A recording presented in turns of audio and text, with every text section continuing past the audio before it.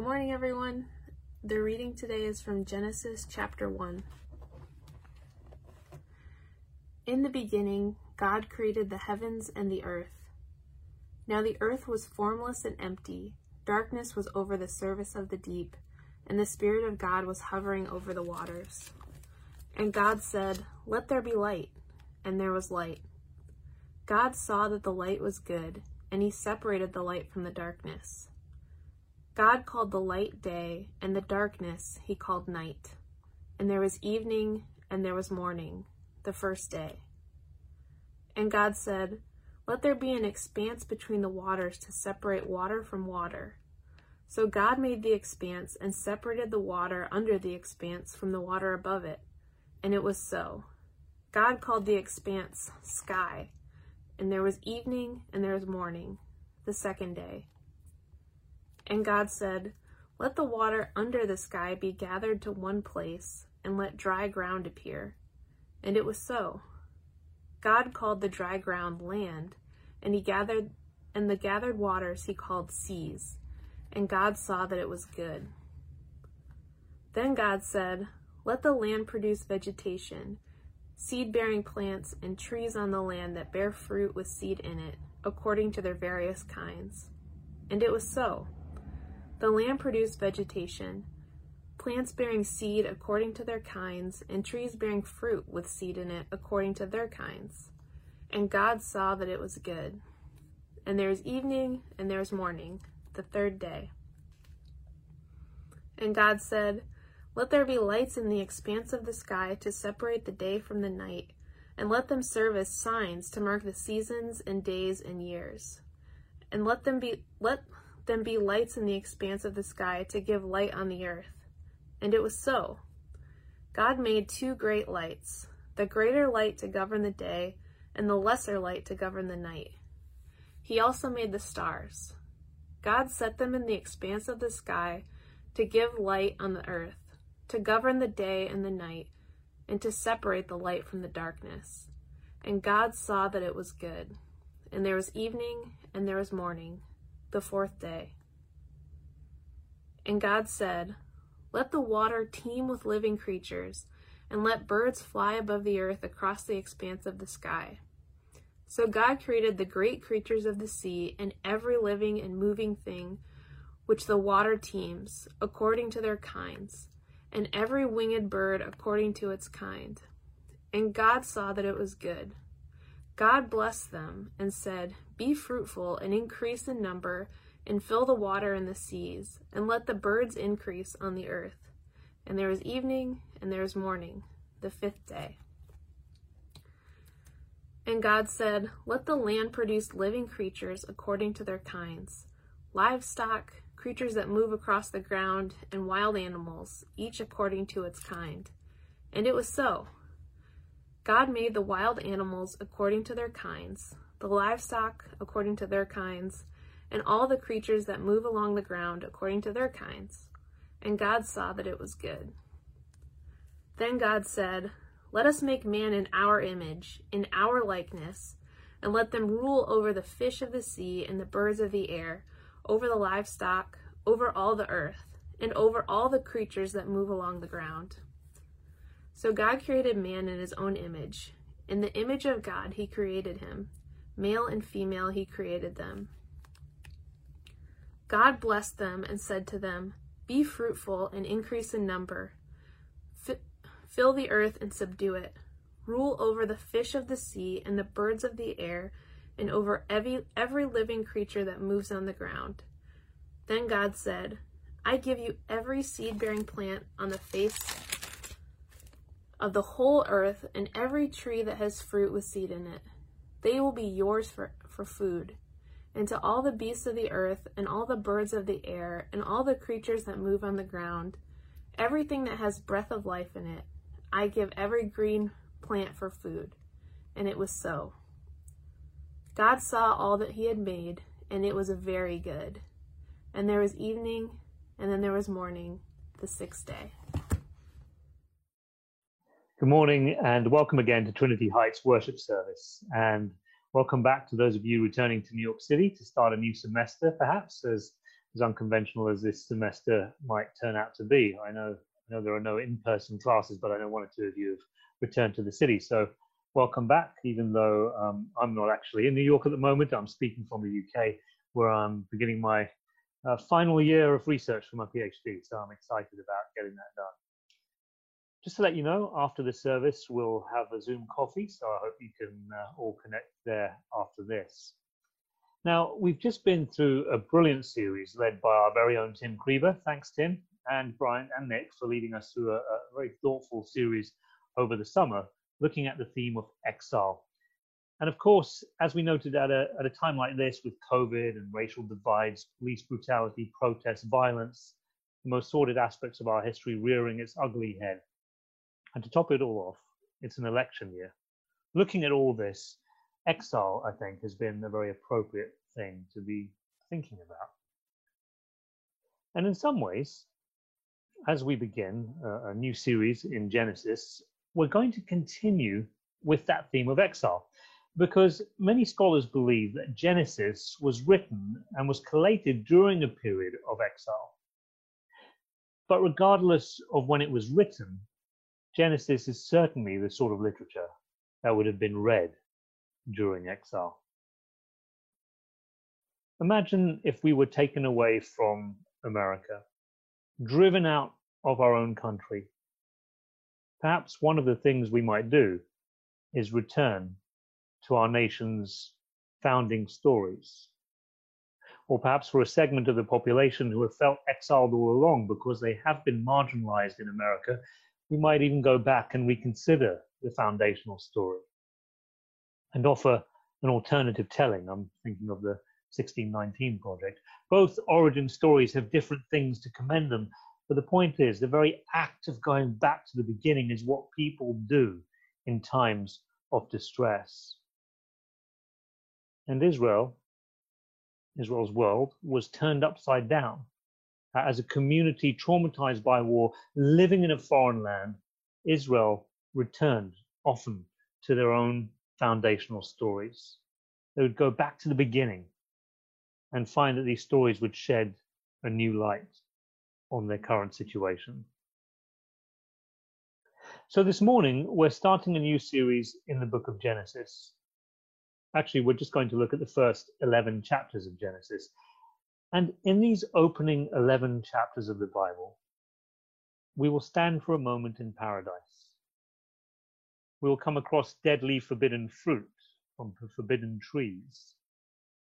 We will encounter a talking snake that disconcertingly finds its way into paradise, into the garden. We will read about, what were they? Angelic beings, perhaps, sleeping with women. Noah's Ark will be boarded by animals. There will be catastrophic floods. Noah will get drunk and naked. We'll look up at the Tower of Babel as it reaches into the heavens. And we will hear a cacophony of voices as the language of this world is confused. These are just some of the many strange things that are crammed into these first 11 chapters of the Bible. I love Genesis 1 to 11. It's actually one of my favorite parts of the entire Bible. Think of it in terms of a prelude which sets the scene and prepares the way for what is to come. It draws us into the world of the impending drama, but by setting up questions, creating mysteries, heightening tensions, all seeking their own resolutions throughout, not just the rest of Genesis, but actually throughout the rest of the Bible. So today, my ambition in digging into this prelude, this ancient prehistory, this past before there was a past, is to help us all make the mental shift from seeing these passages as these sort of detached from the rest of the Bible, or utterly detached from our own lives in their strangeness, and provide some tools for a fruitful reading of these chapters in our own uncertain times, filled as they are with these weird and wonderful things. My parents live just down the road from Oxford, so when we were visiting them last Christmas, we went into Oxford and stopped into one of my favorite bookstores there. And as I was perusing the shelves, I just happened to glance up and found a book which had just been released toward the end of 2019. Remember 2019? I call it the year of innocence. Well, the book I found was the latest offering from Richard Dawkins, the famous Oxford biologist and very vocal atheist who has published numerous New York Times bestsellers. I've been following him for some time now, and so out of curiosity, I picked it up to see if he had anything new to say. At one point, near the beginning, Dawkins describes the book of Revelation in the Bible. He talks about the weird and bizarre images that we find in there. Dragons and sea monsters, whores and beasts. It's as bizarre as the first few chapters in Genesis, really, and written as a record of John's vision or dream. And so Dawkins concludes, hey, I have lots of weird dreams too, but I'm just not silly enough to write them down. So apparently, Richard Dawkins doesn't know that Revelation is actually politically dissident literature written in a coded language so as to protect those in possession of the letter from the brutal state machinery. No, he actually thinks John was just recording his dreams for posterity. So he wrote this at the end of last year, but it reminded me of something Dawkins had said 36 years earlier in his book, The Blind Watchmaker, where Dawkins refers to the creation story in Genesis as an alternative to the theory of natural selection. So think about this for a moment. Here is a grown man who teaches zoology at Oxford, no less, who thinks that Genesis chapter 1 is a rival account of how things came into existence, and he thinks that Revelation is John's dream journal. I'm sure he was trying to make some point like, well, the Bible's a book full of nonsense, but all he's really demonstrated is that after more than 3 decades, Richard Dawkins still hasn't learned how to read. It's just words passing in front of his eyes. And as I've pointed out before, he actually has a lot in common with fundamentalist Christians who also claim, just like Dawkins, that Genesis chapter 1 is a rival account to evolution. A friend at Trinity Heights, who at the time would not identify as a Christian, decided earlier this year to read through the entire Bible from beginning to end, which I think is a fantastic endeavor, but something she cottoned onto pretty quickly was that in the Bible is a vast array of different literary genres. The Bible is filled with different types of literature that demand that they be read in different ways. Now, this fact seems to have eluded Dawkins altogether, or perhaps he's become so cynical, he just says things which he knows aren't true in the hope that some of it will stick. But either way, it's absolutely vital to recognize the different literary genre if we're going to appreciate the full weight of meaning in Genesis chapters 1 to 11 and the way that this book continues to flow through us and in 100 different ways. So this stuff about literary genre is our first point, which I'll reinforce here with this thought from Rowan Williams. Here is a collection of books that includes, among other things, codes of law, poetry, chronicles, letters, polemical texts attacking society, and visionary records. The diversity of the Bible is as great as if you had within the same 2 covers, for example, Shakespeare's sonnets, the law reports of 1910, the introduction to Kant's Critique of Pure Reason, the letters of St. Anselm, and a fragment of the Canterbury Tales, all within the same 2 covers, only the chronological span of the books of the Bible is even longer than that of the examples just given. He goes on to say the temptation is often to reduce the huge variety of texts to one kind of thing. The reality is, as soon as you think you know what the Bible is, you turn the page and it turns into something different. If we're really serious about reading Genesis 1 to 11, then we have to take this idea about literary genre very seriously. In fact, one of the reasons why we're taking these first 11 chapters together, and one of the reasons why they're often treated together but separately from the rest of Genesis, and have entire commentaries devoted to just these first 11 chapters, as if it were a separate book from the rest of Genesis, is because it's widely recognized that these first 11 chapters are a different kind of literature within the book of Genesis. So you see, it's not just that the Bible is full of different kinds of literature, but sometimes within the same book, we find different kinds of literary genre. So let's start by asking, what kind of literature is this? Some people insist that this is just straight up history and we just got to read this literally, and anything else but a literal reading of this chapter is unfaithful to the author's intent. Is that how we're meant to read it? What clues does the text itself provide? Well, first of all, there is the language the author uses, which in our English translations alone, we don't get to appreciate in quite the same way. But thanks to some brilliant Hebrew scholars, this isn't an insurmountable problem for us. Oh, and just as an aside, I think it's really important to remember that the Bible is not my book or your book, but it's our book. It's the church's book. We don't read it alone, but we read it together in community. And the great thing is that in that community, we have gifted teachers, we have gifted scholars who are called to help us read together. And one of the things that these scholars point out is that when Genesis says that God created the sky, it describes the sky as a hammered out metal dome. Now, unless we're going to insist that the sky is literally a hammered out metal dome, then we are already, all of us, not reading Genesis literally. It also calls the sun and the moon lanterns or oil lamps. Now, there are perfectly good Hebrew words for sun and moon, but for reasons which we'll consider next week, the author doesn't use those words. Instead, he calls them oil lamps. The point is, unless you're insisting that the sun and the moon are in fact giant oil lamps, literally lanterns hung from the big metal dome that is the sky, then you are already not reading Genesis literally.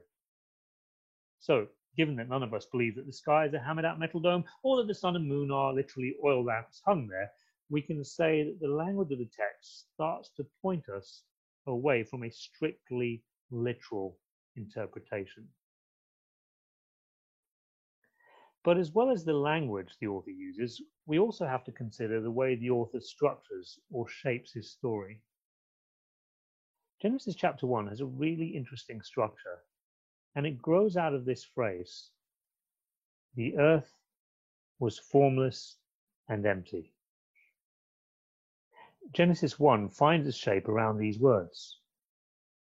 What we notice is that in the first 3 days, God brings form out of formlessness through a series of separations. He separates light from darkness, he separates the sea from the sky, and he separates the land from the sea. Now it's no longer formless. He's created form out of the formlessness. But it is still empty. Remember, it says that it was formless and empty. So now, over the next 3 days, day 4, 5, and 6, God fills the void, fills the emptiness. What's more, day 4, 5, and 6 actually correspond, as we'll see in a moment, to days 1, 2, and 3. And when we recognize this structure, it answers some other puzzling features of the text. For example, have you ever wondered why the sun and the moon come on day 4? Now, if there was no sun before day 4, then how did the first 3 days happen? Now, people have come up with all sorts of really interesting theories to make it fit with scientific facts. Perhaps the author is trying to describe how things looked from Earth, and so there was a primordial mist or canopy that was sort of obscuring the view of the sun and moon until it was cleared on day 4, making them visible from the Earth. And other theories get stranger still. But actually, the fact that the sun and moon appear on the 4th day needs no scientific explanation whatsoever, because it has nothing to do with science. But it does have to do with art. It's an artistic decision to do with the structure of the story. It's what they call parallelism. On day 1, God separates the night from day. On day 4, he creates the sun and the moon and the stars. On day 2, God separated the sea from the sky. On day 5, he fills the sea with fish and the sky with birds. On day 3, God separated the land from the sea. On day 6, God fills the land with living creatures, and of course he creates humanity, man and woman. It might help to imagine this as a watercolor. The artist wants to capture the landscape, and so they approach this blank canvas, which is formless and empty. And at first she paints the sky and the land, the sea, with perhaps a peninsula jutting out. So now there's form and structure, but then she goes on to fill in the details, perhaps a lighthouse on that peninsula, a boat on the waves, some seagulls in the sky. This is artistic. So while Genesis chapter 1 is not strictly poetry, the language and the structure of the text suggests that this is not straight prose either. It's what's been referred to as high prose. And as such, it's not meant to be read as straightforward history. We are, in fact, being invited into a very rich symbolic world. And as we begin to understand the symbolic world, we are given insight into our own. And we'll see how that works in the next week or two. Just now, I used the analogy of a watercolor landscape. But the analogy which the ancients would have made and recognized pretty quickly, right here in Genesis 1, is actually not between creation, the story of creation, and a watercolor. That may be quite natural for us. But the analogy that the ancients would make, again, quite naturally for them, would be between this creation narrative and the construction and inauguration of a temple. The temples in the ancient Near East would only become functioning temples after they went through an inauguration ceremony. Often the temple inauguration would last, coincidentally, 7 days. In other words, the temple is not a functioning temple just because there is a temple structure, that form of the building in place. The empty space, the form of the temple, had to be furnished. And so part of the inauguration ceremony would be to fill the temple by bringing in the furniture, the functionaries, the staff, the scepter, bringing all of that into the temple.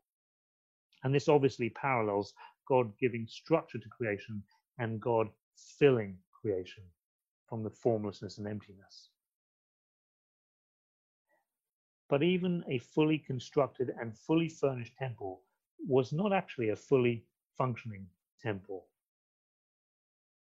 The climax of a temple inauguration is when the deity enters his prepared residence and rests there as he assumes the rule of the cosmos, of the universe, from his temple throne.